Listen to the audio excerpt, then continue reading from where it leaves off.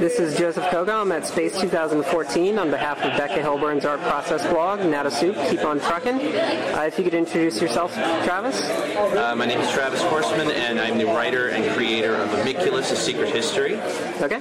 And can you tell us a little bit about Amicculus? Sure. Is this the first time it's being debuted at a convention? Yes, this is the debut of this, what will be a series, actually. This is the first chapter of what will ultimately be like a 180 to 200 page series. Okay. It's set during the fall of Rome, but it takes, I'm going to go through the pitch again with you. Yeah, it takes more of a conspiratorial view of what happened, sort of saying, did Rome fall or was it pushed? And our main character is a cloaked figure named Amicculus, who is essentially the pusher. It's sort of, I see it as kind of like a melding of 300 meets V for Vendetta. And I'm working with an Italian artist from Rome, actually, named Giancarlo Caracuzzo. And as you can see, he's done some really just phenomenal work on this. Bright, colored, just excellent work. And the interesting thing about it is I've never actually met him personally. We've been working together for almost 2 years, and I've never met him in person. But we have been great partners on this. He is enthusiastic about the project. He shares my vision. We have a great communication together, and we both desire the highest level of success for this project. Okay. And is this your first? Is this your introduction into writing in a comic book form? It is. This is the first comic I have ever written. It's the first part of, like I said, a larger series that will ultimately be what I hope is a great epic. Right. And you told me earlier that you had actually never met your artist. How did you go about establishing that connection with him, where you were going to be working on a long-form project with him? Well, I mean, there's a lot of trust involved, obviously. Yeah, I mean, that was one of the big hurdles, but I was introduced to him through a friend, actually over LinkedIn. Okay. And, I visited his site, we talked over email. I am not, it's hard to trust someone in person, much less that you've never met. Yeah. But, I mean, he is a professional. He's been doing comics for 30 years, comic art for 30 years.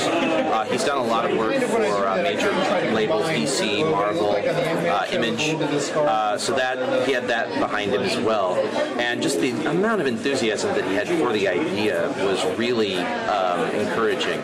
You could feel it through what he was writing to me.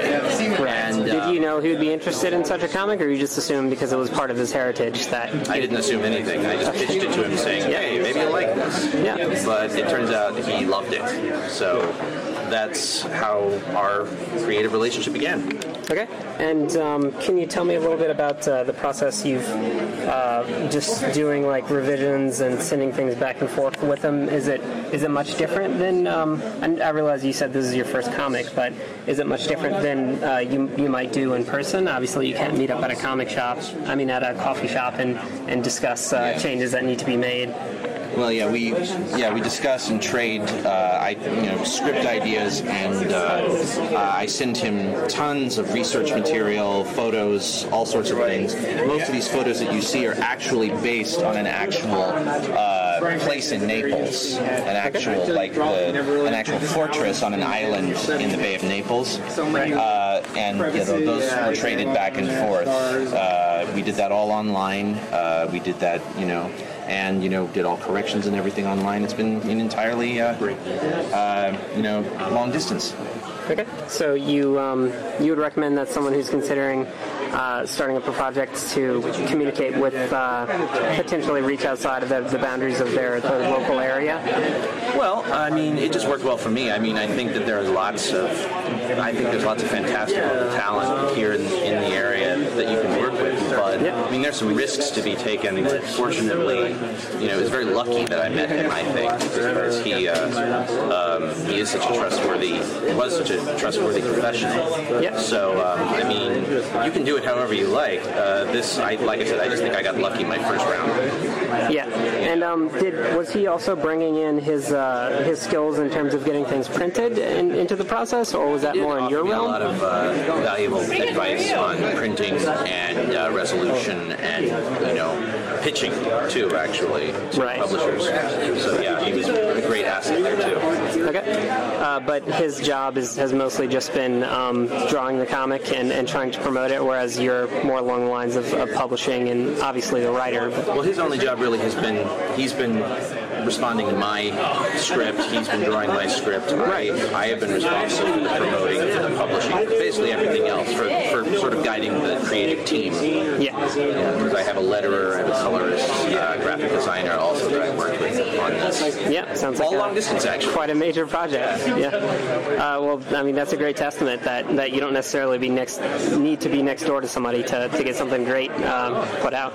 Yeah. So what specifically brought you to space? I mean, obviously you said you're local to the Columbus area, so it seems natural that you would bring the comic to space. But are you going to be bringing the comic around to tour on other convention routes? Well, I would like to take it to another couple of small print shows. Okay. But ultimately, I'm going to be doing a Kickstarter in June for the first full volume of the series. It's going to be 60 pages, and it's going to be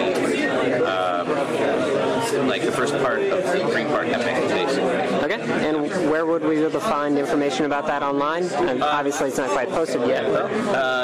The information is, my website is www.amikulusrome.com. Okay. And this will be appearing on Kickstarter in June. So you can also check the website for any of those updates as well. Okay. Finally, would you have any advice? I realize you said this is your first time at space, but would you have any advice to someone considering coming to space for the first time? They might have a professional comic under their belt, or maybe just a few minis. I don't know that I have any advice at this point because I haven't actually gone through the whole experience. But maybe, on Sunday, it might be worth asking again to say. Standing makes you tired, I guess. That's about the only thing I can say right now. Okay. Well, thank you, Travis. I hope you have a good space. Thanks a lot. Thanks for listening to Up and Conning Artist. A video version is available on the Natasup YouTube channel, along with some convention recaps. And if you wouldn't mind, please consider supporting Becca Hilburn by contributing to her Patreon, or checking out her Tiny People comic at 7inchkara.com and wherever books are sold.